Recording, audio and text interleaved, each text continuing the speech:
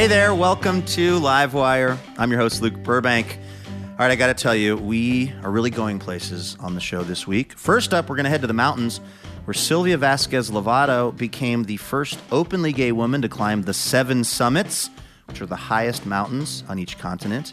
It was part of her journey to overcome childhood trauma, and she has a new book, In the Shadow of the Mountain, that describes it. Then stand-up comedian Curtis Cook is going to explain why you might not want to wear a suit to Red Lobster, and also how his understanding of race as a light-skinned black man really changed when he took a trip to Sierra Leone. Then Patterson Hood from the Drive-By Truckers will pull over and then come into the theater and play us a new song. I've heard it, and it's amazing. You don't want to miss it. All right, so that's the plan. Let's get ready to take this journey together, which starts right after this.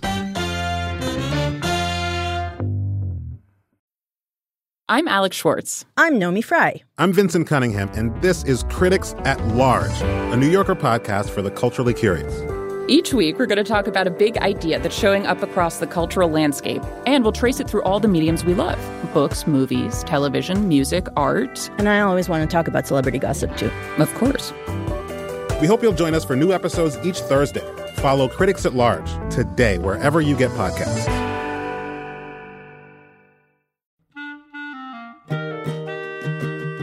This episode of Livewire is brought to you by Progressive. Most of you aren't just listening right now. You're driving or cleaning, even exercising. But what if you could be saving money by switching to Progressive? Drivers who save by switching save nearly $750 on average, and auto customers qualify for an average of 7 discounts. Multitask right now. Quote today at Progressive.com. Progressive Casualty Insurance Company and Affiliates. National average 12-month savings of $744 by new customers surveyed who saved with Progressive between June 2022 and May 2023. Potential savings will vary. Discounts not available in all states and situations.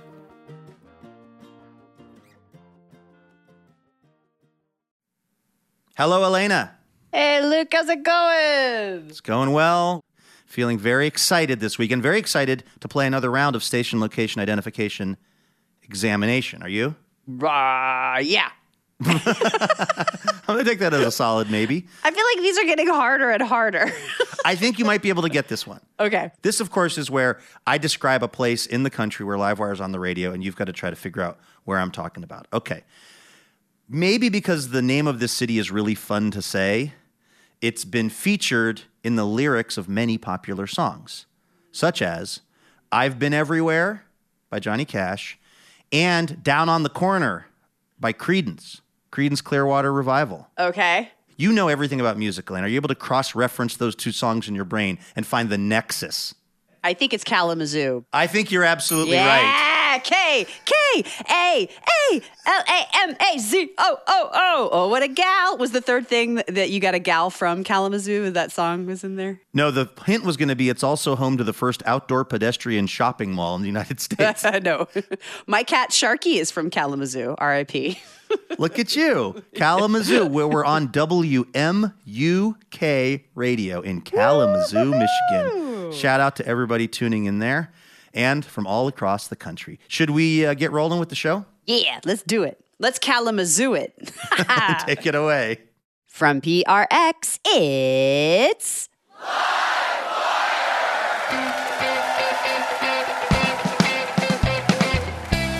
This week, writer and mountaineer Sylvia Vasquez Lovato. I never saw climbing as a way of conquering. The very first time I came across the Himalayas, I felt a sense of belonging. And comedian Curtis Cook. I wore a suit because I just assumed you had to wear a suit to the Red Lobster. And it turns out you do not need to wear a suit to the Red Lobster. And if you do, everyone assumes you're the manager of that Red Lobster. With music from Patterson Hood and our fabulous house band. I'm your announcer, Elena Passarello, and now the host of Livewire, Luke Burbank. Hey, thank you so much, Elena Passarello. Thanks, everyone, for tuning in from all across the country, including in Kalamazoo. We got a great show in store for you this week. We asked the audience a question, as we do each week. The question was, what's your personal Mount Everest? It's because one of our guests actually climbed Mount Everest.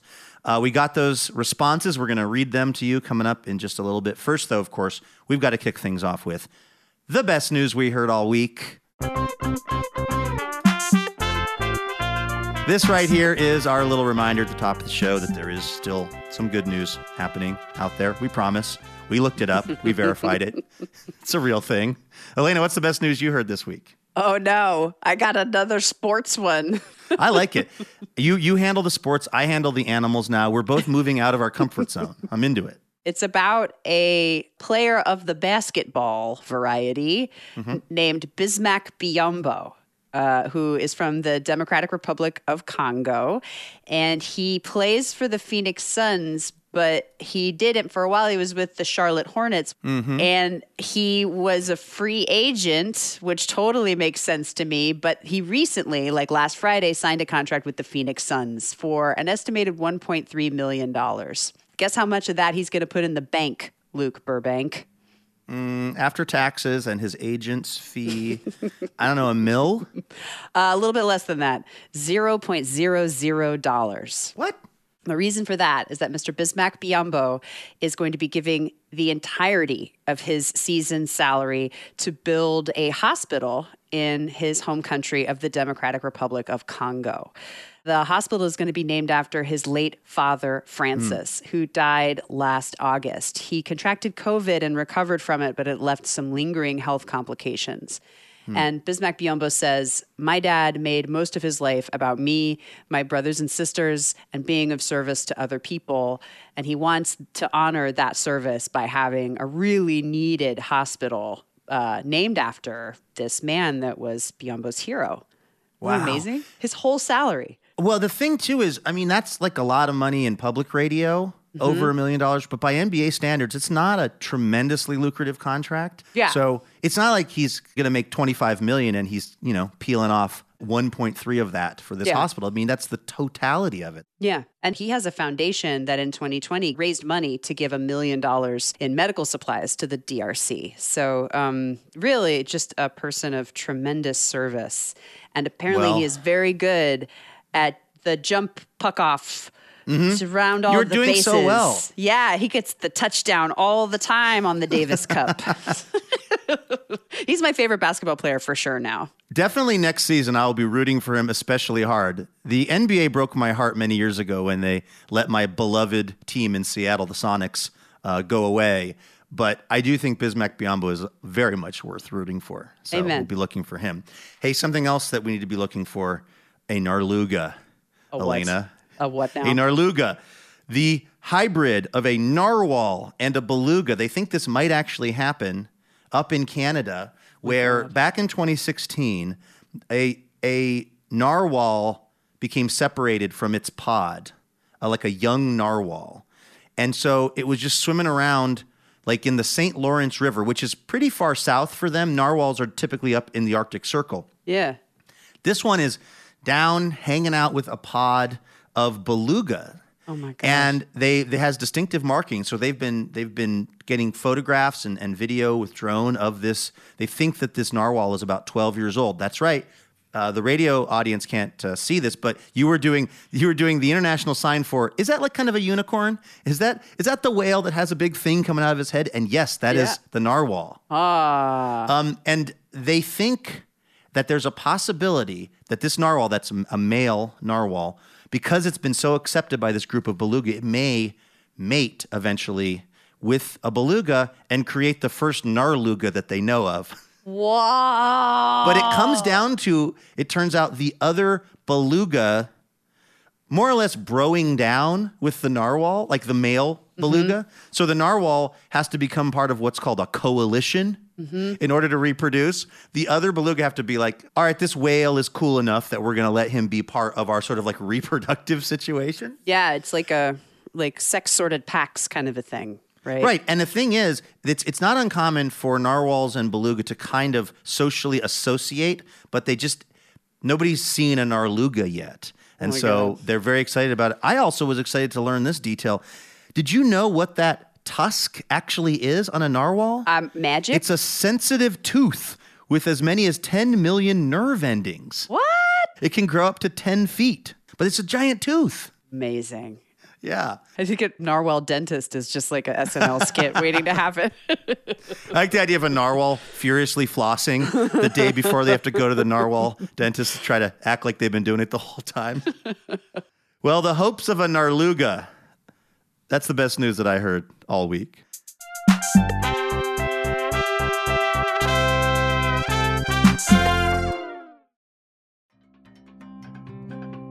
Hey, if you'd like to get a little more good news in your life, and don't we all, you can head over to the Livewire podcast feed where we have an entire podcast dedicated to the best news. It's called The Best News Podcast. Please go check that out. All right, let's welcome our first guest on over to the show. She's an explorer in more ways than one. She was raised in Peru, and then she came to the U.S. where she navigated the highest echelons of Silicon Valley before realizing that she couldn't outrun her childhood trauma. So what she did was she started climbing, mountains to be specific. Mount Everest, Kilimanjaro, a bunch of others, becoming the first openly gay woman to climb what are known as the 7 summits. Her new book is In the Shadow of the Mountain, and we talked to her about it in front of a live audience at the Alberta Rose Theater in Portland. Take a listen to this. It's our conversation with Silvia Vasquez Lavado.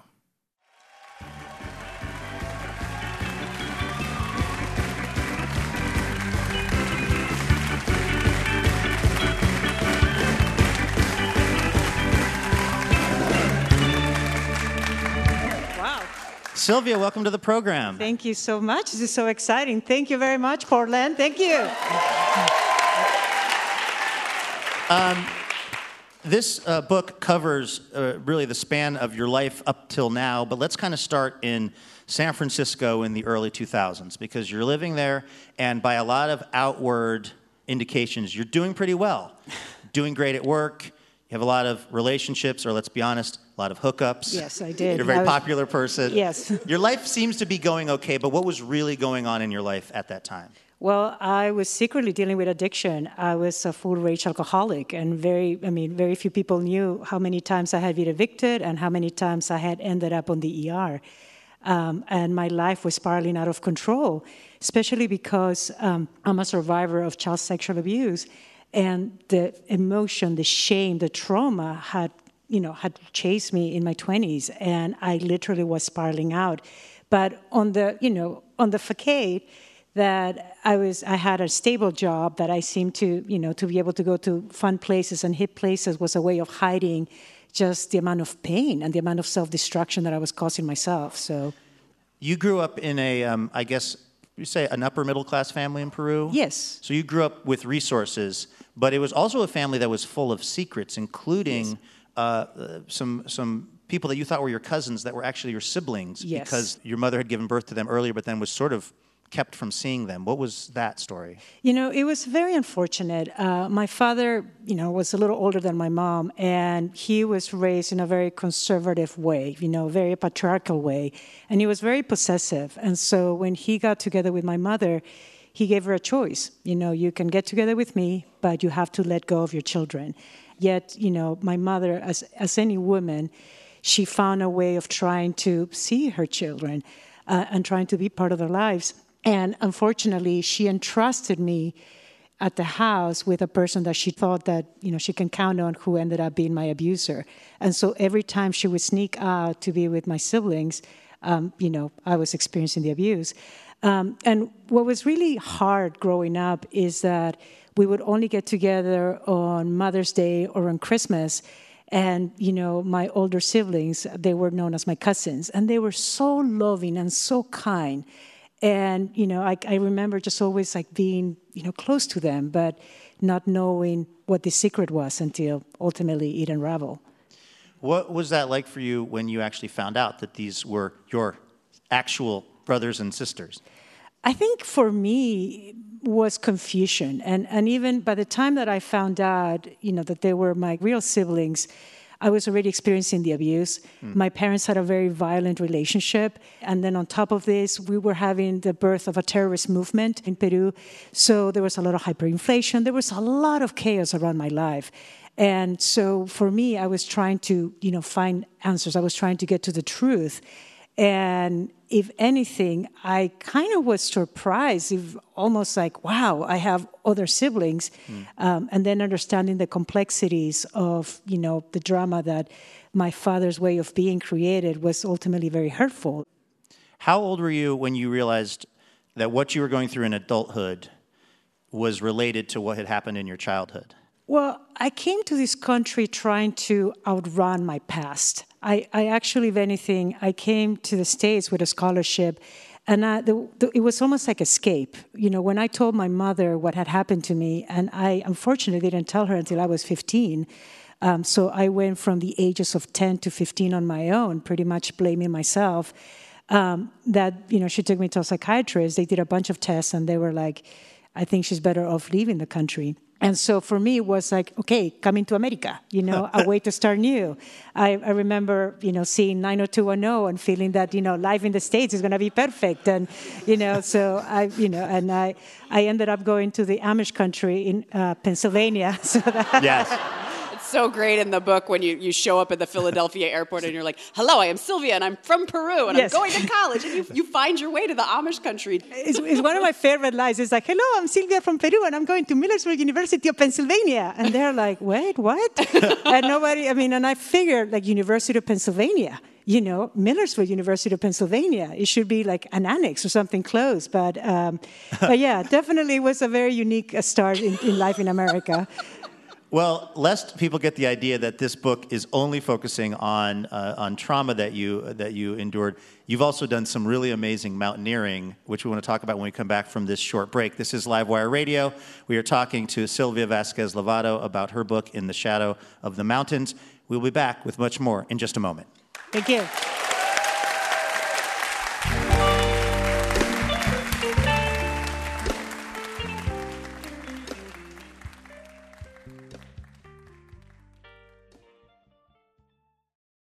Hey, Elena. Hey, Luke, I didn't see you there. It's that time of year again. My seasonal allergies are back. Oh, congratulations. But also, it's our spring member drive, which is happening right now through May 17th. Oh, I like that much more than seasonal allergies.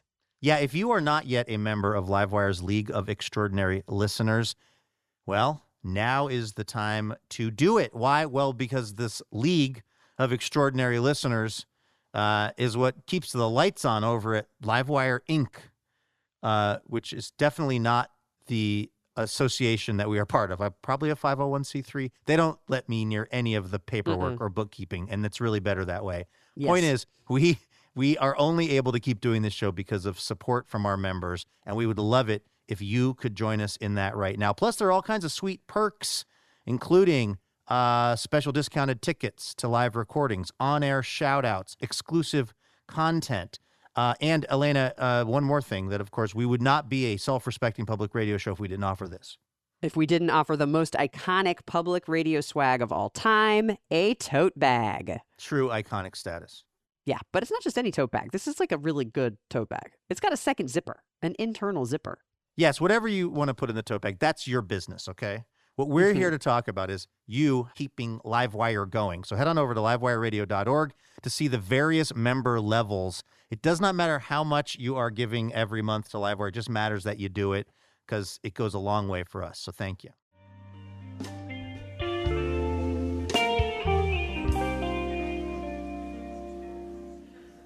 Welcome back to Livewire from PRX. I'm Luke Burbank here with Elena Passarello. We are at the Alberta Rose Theater here in Portland, Oregon. We're talking to Sylvia Vázquez Lavado about her new book, In the Shadow of the Mountain. When did the idea first enter your head to try to climb Mount Everest? Well, I call myself an accidental mountaineer. I come from a country that is known by its gorgeous mountain ranges, but it never appealed to me. We always saw it as only the toughest of the tough could do it. And I even remember, I think one of the very few trips that we did with my family, we went to the Huascarán, and we tried to take a family photo in a boulder, and it was a 5-foot boulder, and I freaked out. And I had a massive meltdown, and from then I was curious, like, I'm never trying that. But it was interesting because my life was spiraling out of control. I already had gotten a DUI. I had been sent to jail, and that hadn't stopped me. And I hit a point in which my baby brother found me passed out at the entrance of my home. And it felt that I had been, I couldn't hide anymore. So I asked for help, and I told my mom, I need help. She's like, come down to Peru. You're going to do something that your cousin is going to help you with. It's called ayahuasca. And so my mother was a very conservative woman. I mean, we'll go to church. And so I'm like, okay, we're going to do ayahuasca. First of all... This was, by the way, the most wholesome ayahuasca, most family-oriented ayahuasca trip of all time. They, pick you up. They take you out to the place. Everyone's like, we're really rooting for Sylvia with this out-of-body experience. I mean, well, who does ayahuasca with their parents? I mean, it is very interesting. But so that was quite unique. And so, of course, I'm feeling, like many of us, I'm just like, okay, great. I'm going to have a vision of the people that are causing all this damage in my life, because I wasn't ready to really admit that myself. So I'm just like, okay, let me see, who am I going to see? Who are all those negative forces? And I'm doing the ayahuasca, and the very first person that appears is me as a little girl. The little girl that I had ignored through all my years that I had run away from Peru, the life that I had wanted to disappear. And so I see her fragility, and all she wanted was reconnection with my adult self. And so I remember embracing her and feeling that wholesomeness, and there was something powerful. And as we're doing this, then I hear this rumbling around us, and these mountains took shape. And my little girl grabs my hand and starts taking me into mountains. And so that was a powerful vision that I had on this episode with ayahuasca. And so I'm a Virgo. I can be very square. And I figured, you know what? Why don't I could have looked at it and being like the metaphor of life, walk the mountains, of life with my little girl. But I'm like, no. Let's put this into action. And I'm like, if I need to bring this massive pain, why don't I bring it to the most massive mountain in the world? Why don't I walk to the base of Everest? And of course, I never had done anything like that. I had never, hiked before. I didn't have any of the gear. But there was something powerful about how that vision came from something so sacred and so innocent of me that I figured, I have nothing to lose. So, I just did what any normal person would do. I decided to attempt to just walk to the base of Everest. We're talking to Sylvia Vasquez Lovato here on Livewire. The book is In the Shadow of the Mountain. So, then you've gone on to have this incredible kind of mountaineering career and established this record of being the first openly gay woman to climb the 7 summits. What do you think has made you so good at mountaineering from such an inauspicious start of not wanting to get on that boulder? Yeah, I think, there are a couple of things. First of all, I never saw climbing as a way of conquering. The very first time I came across the Himalayas, I felt a safety. I felt a sense of belonging that I had never experienced in my life. And something completely just broke. Any darkness that I had kind of felt that I was being held. And that's what it is, almost like my shadow. All those secrets, all that pain was nothing in comparison to the power of the mountain. And so the way that I've taken into climbing has always been as a way of reverence, of respect, of actually connection. And so that takes away from me, the pressure of ego. I always say I don't conquer anything, because when you are in these massive mountains, we're so tiny. First of all, these things have been in formation for millions of years. We're just passing by. So, we're going to conquer who? The mountain is looking at us going oh, really? I'm going to put a little storm and you're going to be blowing off the mountain. So there is a sense of me of humility that I come through this. And I think that has allowed me to almost feel as if I'm going in a temple. And it makes the experience very fulfilling. And what I've really enjoyed is the opportunity of getting to know myself more. I was going through this, and I learned from the very early start that you can't do this while drunk, because, it's a little bit like your vision is quite impaired. So you tried that? One of those things is you get a headache, and you're like, oh, my God, what am I throwing up? But if anything, mountains kept me safe, and mountains kind of saved my life. Do you think physically, though, you have some kind of gift, whether it's lung capacity or just tenacity? Because, a lot of people have tried these things that you have done, and they've quit, and you didn't. Is that just sheer willpower? What do you attribute that to? I think stubbornness, I will call it. You are a Virgo, I'm as a you Virgo, reveal. yes. I think it's stubbornness. It's actually just a perseverance. It's a curiosity. I mean, what I get in mountains, in nature, is awe. And it is proven that 3 days in nature starts rewiring of the brain. So most of these expeditions, usually go over a week. And because I have found so much inspiration and safety, that, by the fourth day, I'm kind of connected. And it's almost like, the curiosity about, let's see how far we can go. Are you just unfazed now by pooping outside?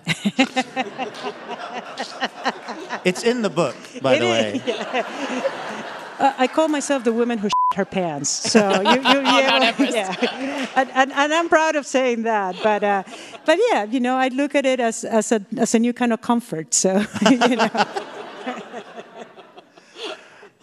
Now, even after you climbed Everest, you were still actively drinking. Yes, I was. So how was it that you came back from that intense experience and were like, but I am still going to rely on this drug to try to alter my kind of feelings? Well, the amount of euphoria, especially after a lot of the summits, there was a sense of celebration. And of course, there was a way of you just have all this adrenaline and it'll be like, how to do it. And it is great that we finished the book at the top of Everest because if people would know coming down, I still had I partied for 3 days. And that's, but the beauty, now I've been 4 years sober. But congratulations, by the way. Thank you. Thank you.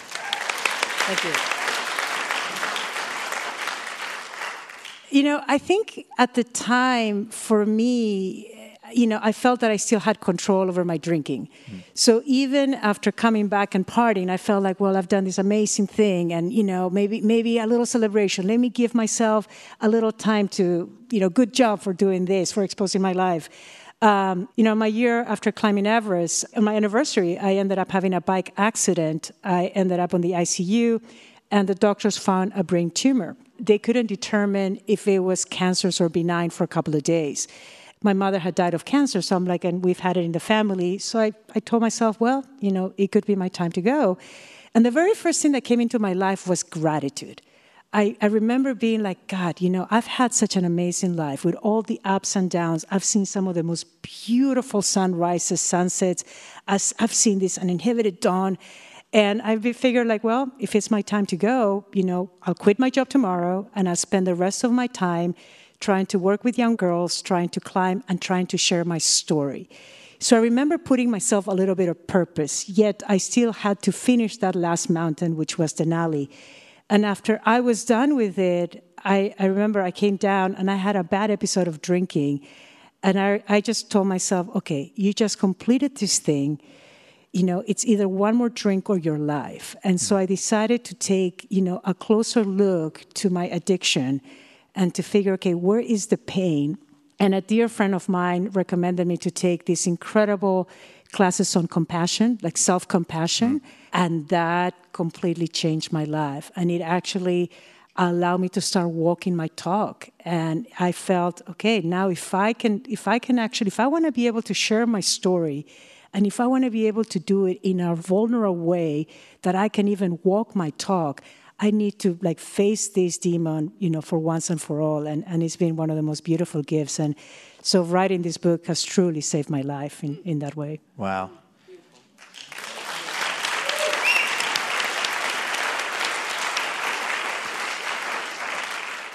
A lot of this book, a lot of the parts about the trauma have to do with secrecy in your family and also you feeling this tremendous sense of shame and trying to keep secrets together, whether it was the trauma that you went through as a child or your drinking or what have you. Was climbing Mount Everest or was climbing the 7 summits more difficult than putting all of that information into this book that now, lots and lots of people are going to read and hear about? Kind of reliving pretty much the book was the hardest thing. First of all, I hadn't opened a lot of those experiences, and I was doing it while sober. And so there was nowhere for me to hide. And that's the one thing I'm so proud about the book. It's almost like I think I overshared too much. My family's not too happy, but for me, it was somebody needed to say things that sometimes we don't want to say. And being able to bring out shame and secrecy out of the shadows and put it out there. So it was really tough. But, I knew, this is a book that I wish I would have read after getting out of one of the ER sessions. I wish I would have been able to find a story of somebody who was that vulnerable and that open. And so that's something that has filled me with pride. It was hard, but I had a lot of help. I had my therapy, and I love that. And one of my biggest realizations is how much information we stored in our bodies. Sure. It is amazing if we're really committed to trying to find out, things that maybe have caused a lot of pain in us, the information is in us. And actually, it made me really sad to see, how much self-destruction I was doing to myself. Well, it's amazing to hear what you've come through, and I think it's really kind of inspirational to other people who've experienced trauma in their life. I'm wondering, would you say the takeaway from this book is that everyone should do ayahuasca? Yes. Everybody should do ayahuasca? No. But no, the reality, I think, is, this is a story, even though it comes across as a mountaineering story, it is a story of all of us. We all have experienced shame, a little bit of, loss, grief, addiction. And there's a lot of aspects. This is a book that reflects a lot of our different stages. And the biggest invitation is, I know by the time you finish this book, you're going to be inspired to kind of ask yourself, okay, so what's my next, what's my inner mountain? What's my outer mountain? What it is beautiful about the whole story within the book, it's almost like this beautiful healing circle. It's a combination of common humanity, how the power of all of us being able to heal in community, how when we're willing to hear our stories, and especially just even being willing to take a walk in nature, the power and the transformative experience that we can all do. It's a roller coaster ride that people are really going to enjoy. The book is In the Shadow of the Mountain. Sylvia Vasquez Lovato, thanks for coming on Livewire. Thank you so much.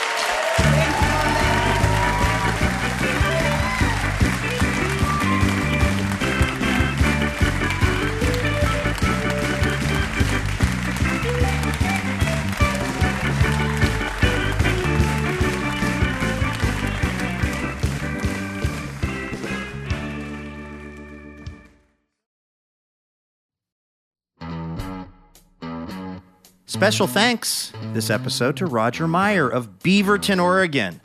Roger is part of the Livewire member community and is generously supporting our program with a donation each month, which we're very thankful for because it's how we're able to keep doing the show. Turns out it's relevant to the mission of the show in that it allows us to keep having a show. So thank you so much, Roger, for supporting Livewire this week.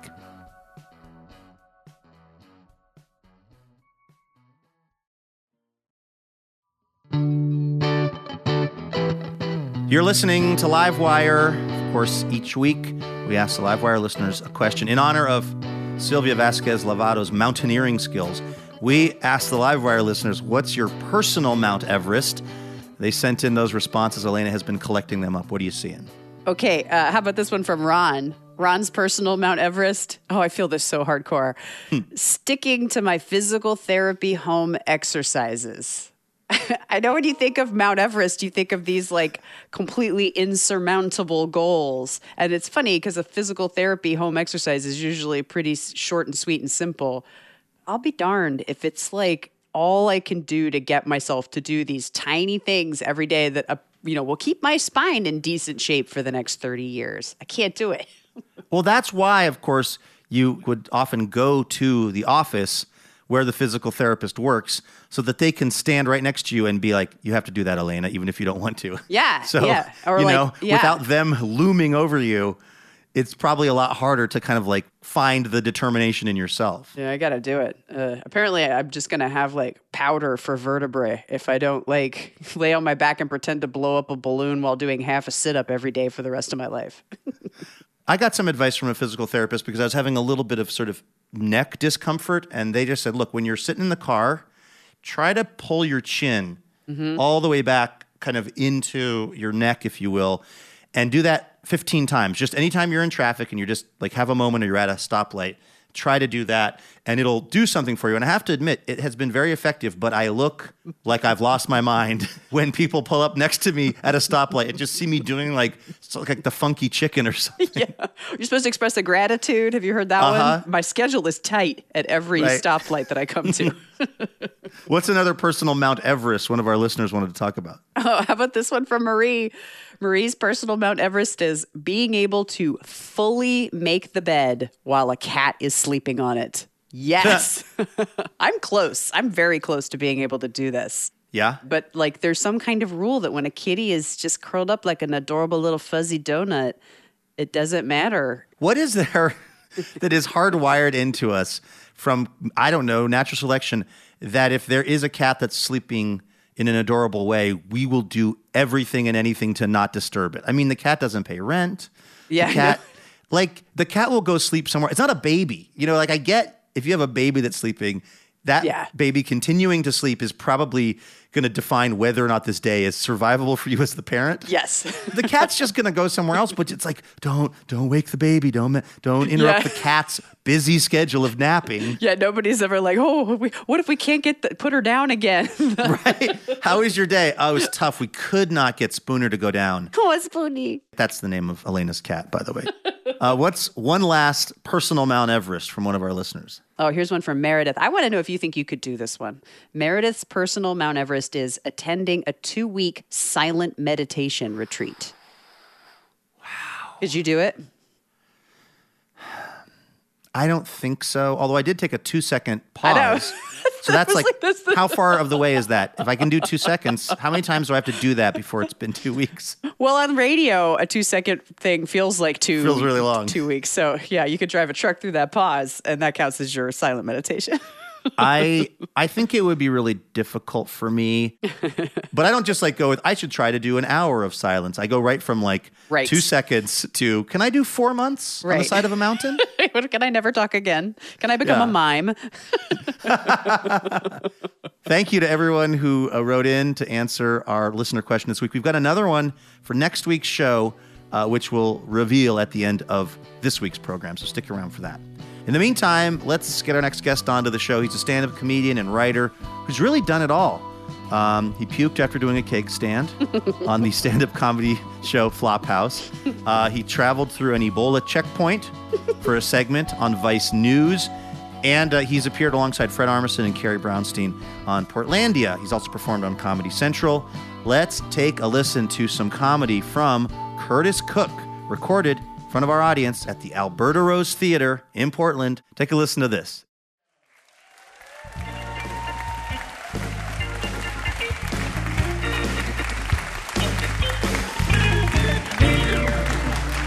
Hey, what's up, everybody? I'm glad you guys are here. I've been inside my apartment for 2 years. This is the most white people I've been around. And I'm terrified.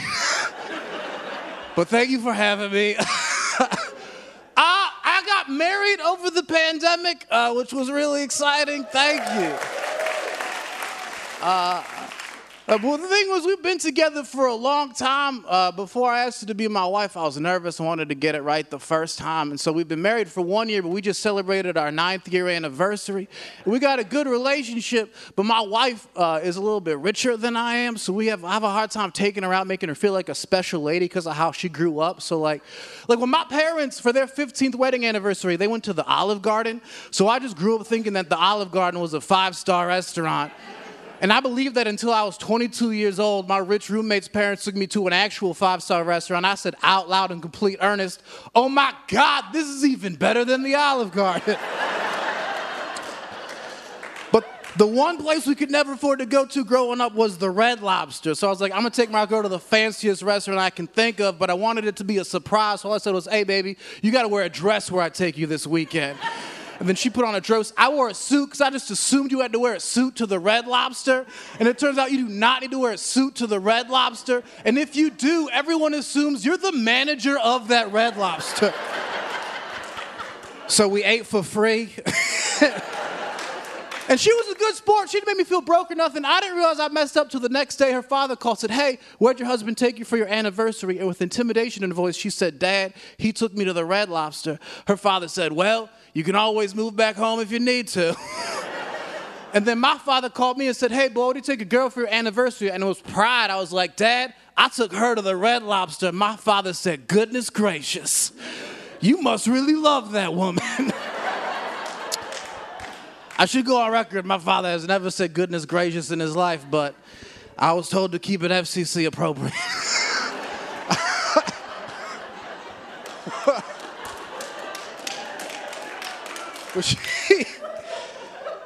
But she's a good person. We've been having a lot of life experiences together over the... I should say before I tell this next joke that I'm a black person, but I'm the type of black person that has to announce it to the crowd before I do a race joke. Otherwise, everybody's like, yo, this Indian kid is super racist. Like, I'm aware I look like the Taliban's jazz instructor. It's like...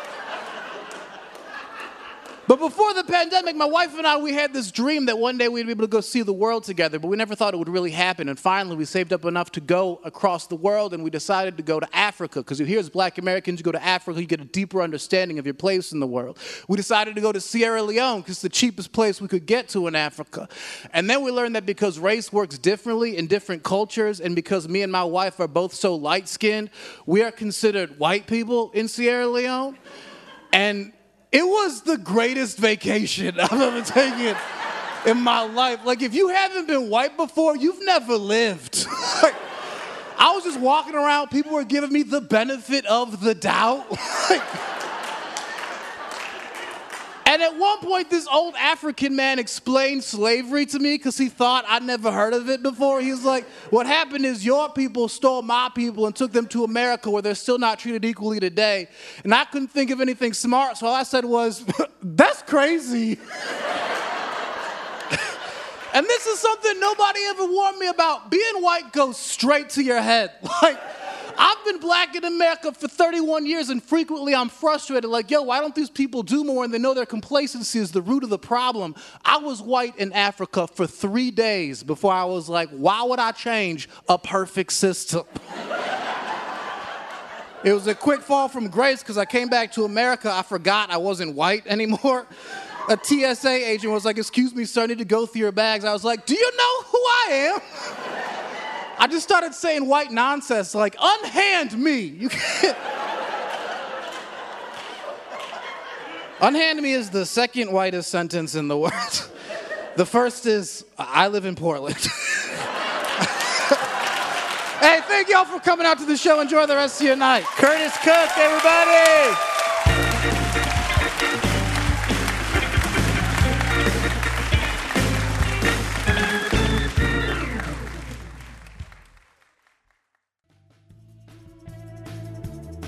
That was Curtis Cook right here on Livewire. You can check out his website, curtiscookcomedy.com, to find out when he will be in a town near you. You're listening to Livewire. I'm Luke Burbank here with Elena Passarello. We have to take a quick break, but don't go anywhere because we will be back with music from Patterson Hood.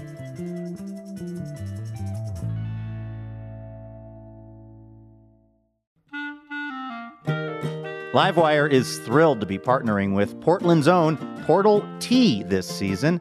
Formerly known as Tea Chai Tay, Portal Tea is the premier tea company in the Pacific Northwest. And they make one-of-a-kind, handcrafted tea blends like cinnamon churro chai and blueberry cream Earl Grey. Use the code LIVEWIRE, all lowercase, for 20% off at portaltea.co.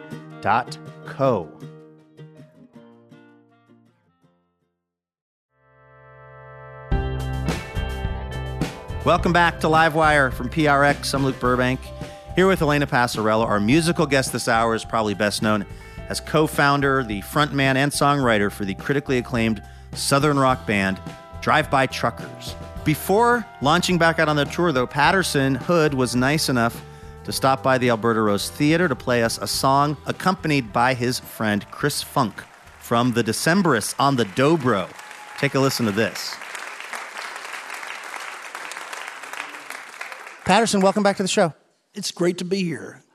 I was reading an interview that you did in bitter Southerner, right?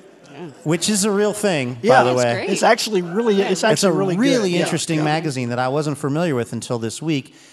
And what it really highlighted for me was a strain of Southerners who are from this part of the country where there's a lot of traumatic and racist history and terrible histories, but people who are pushing back against that. And, you know, they're like from a part of the world and of that part of the world, but not completely defined by it. Like, how do you relate to you're from Alabama, right? Sure. How do you relate to your Southernness? Yeah, and I grew up, I grew up during a particularly bad time of that because I grew up during the Wallace era. And, but, I was also, my dad was a musician who made his living playing on Aretha Franklin records and stuff. So I grew up with a very atypical kind of childhood there. And at the same time, as much as gets made of the South versus the rest of the country, it's so often more urban rural. I mean, you can go 5 miles in any direction, and it's not that different in a lot of ways culturally than where I came from. Sure. I was looking at some of the photos on your website and on Twitter and places of the recent tour that you kind of went back out and did some touring, and I know people were so excited to see you, and you were selling out shows left and right. Drive-By Truckers have such a fervent and loyal fan base. I'm curious if you have Bless them, yeah. Do you have theories about what it is about your music that just connects to its fans so intensely? I mean, I don't know. I mean, I know the music I connect to, and I can maybe pinpoint why in some cases on that. But as far as I'm grateful that people like our band, but I sometimes don't know why.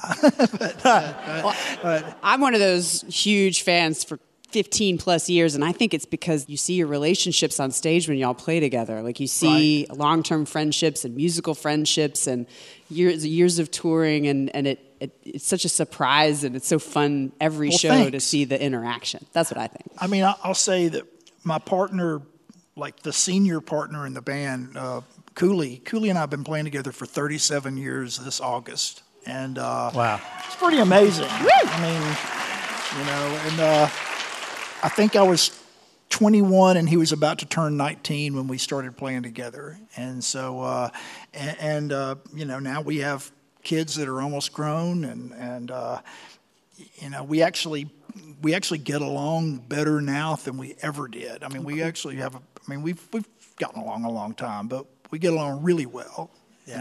And I mean, like the new guy in the band just hit 10 years. So Wow.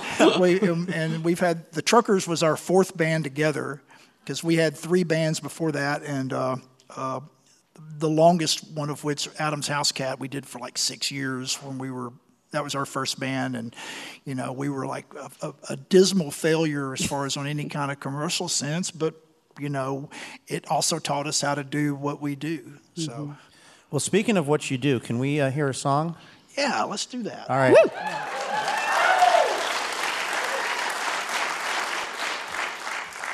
What are we going to hear? I did start writing towards the end of the pandemic and wrote some songs that are coming out on a record this summer. The Truckers have a new record. We recorded it last summer, and I'm going to do a song from that. All right, Patterson Hood and Chris Funk here on Livewire.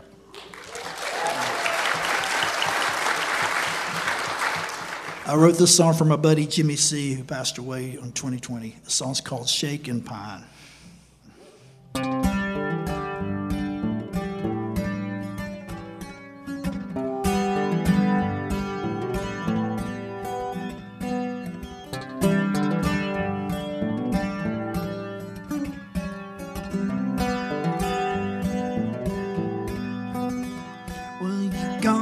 Astray in the New York Minute, nothing left to say, a waste to spend it, you've just gone too far, unsafe within it, all strung out and swept away.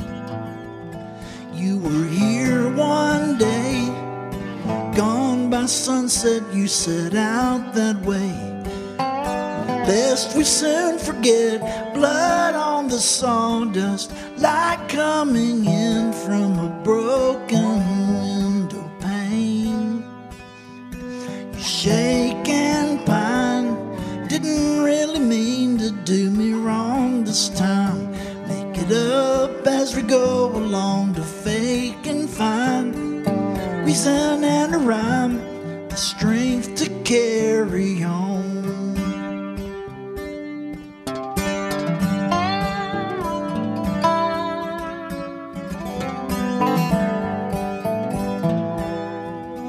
Seems the more you know, the less you like it till you wake to go. Strike out on your own. Movement becomes you till you become so removed by the hands you show. Seems the more you know, the less I have the answers to these things or so. They eat me like a cancer till there's nothing left for you to grab a hold of till I spiral out of control. Shake and pine for a way out of this hell besides a life of crime. Standing before judgment, it'd be so sublime. Step out of the shadow and walk towards the sun. Shake and pine for a way out of this hell beside the nursery rhyme. Like a ballet dancer, we leap in the air, lost in the footlights, lost in the footlights in the fog, lost in the footlights in the fog.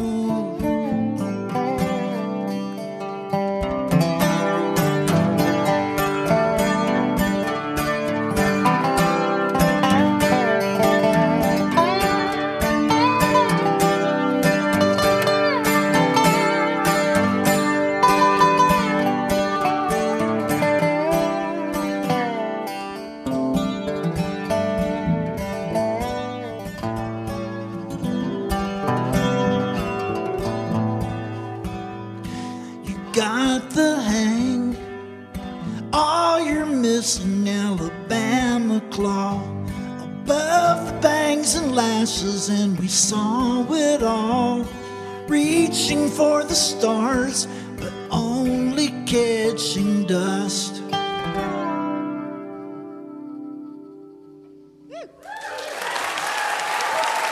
Thank you. That was Patterson Hood from Drive-By Truckers, along with Chris Funk from the Decemberists. You can find out where they're going to be at by going to drivebytruckers.com. All right, before we get out of here, a preview of next week's show. We have some music from Samantha Crane, as well as comedy from Chris Mejia, and we are going to be chatting with Booker Prize winning and all-around, well, hero of mine, American hero, George Saunders, about his new collection of short stories, Liberation Day. Mary Karr calls him the best short story writer in English, not one of, not arguably, but the best. End quote. High praise, but pretty well deserved for George Saunders. So we're very excited to play that for you next week. Hope you can join us for that. In the meantime, we've got an audience question for next week's show. Elena, what are we asking the listeners? We want to know, what is the most impactful thing that a teacher ever said to you?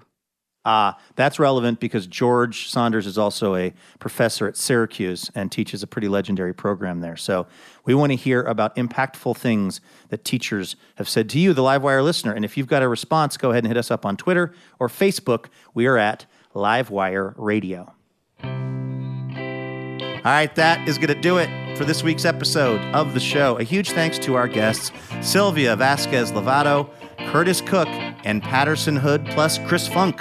Livewire is brought to you in part by Alaska Airlines. Laura Haddon is our executive producer. Heather D. Michelle is our executive director. Our producer and editor is Melanie Sevchenko. Our assistant editor is Trey Hester. And our marketing manager is Paige Thomas. Our house band is Ethan Fox Tucker, A.L. Alves, Alex Rodakovich, and Mike Gamble. A. Walker Spring composes our music. Molly Pettit is our technical director and mixer. And our house sound is by D. Neil Blake. Additional funding provided by the James F. and Marion L. Miller Foundation. Livewire was created by Robin Tenenbaum and Kate Sokoloff. This week, We'd like to thank member Roger Meyer of Beaverton, Oregon. For more information about our show or how you can listen to our podcast, head on over to livewireradio.org. I'm Luke Burbank, for Elena Passarello, and the whole Livewire team. Thanks for listening, and we will see you next week.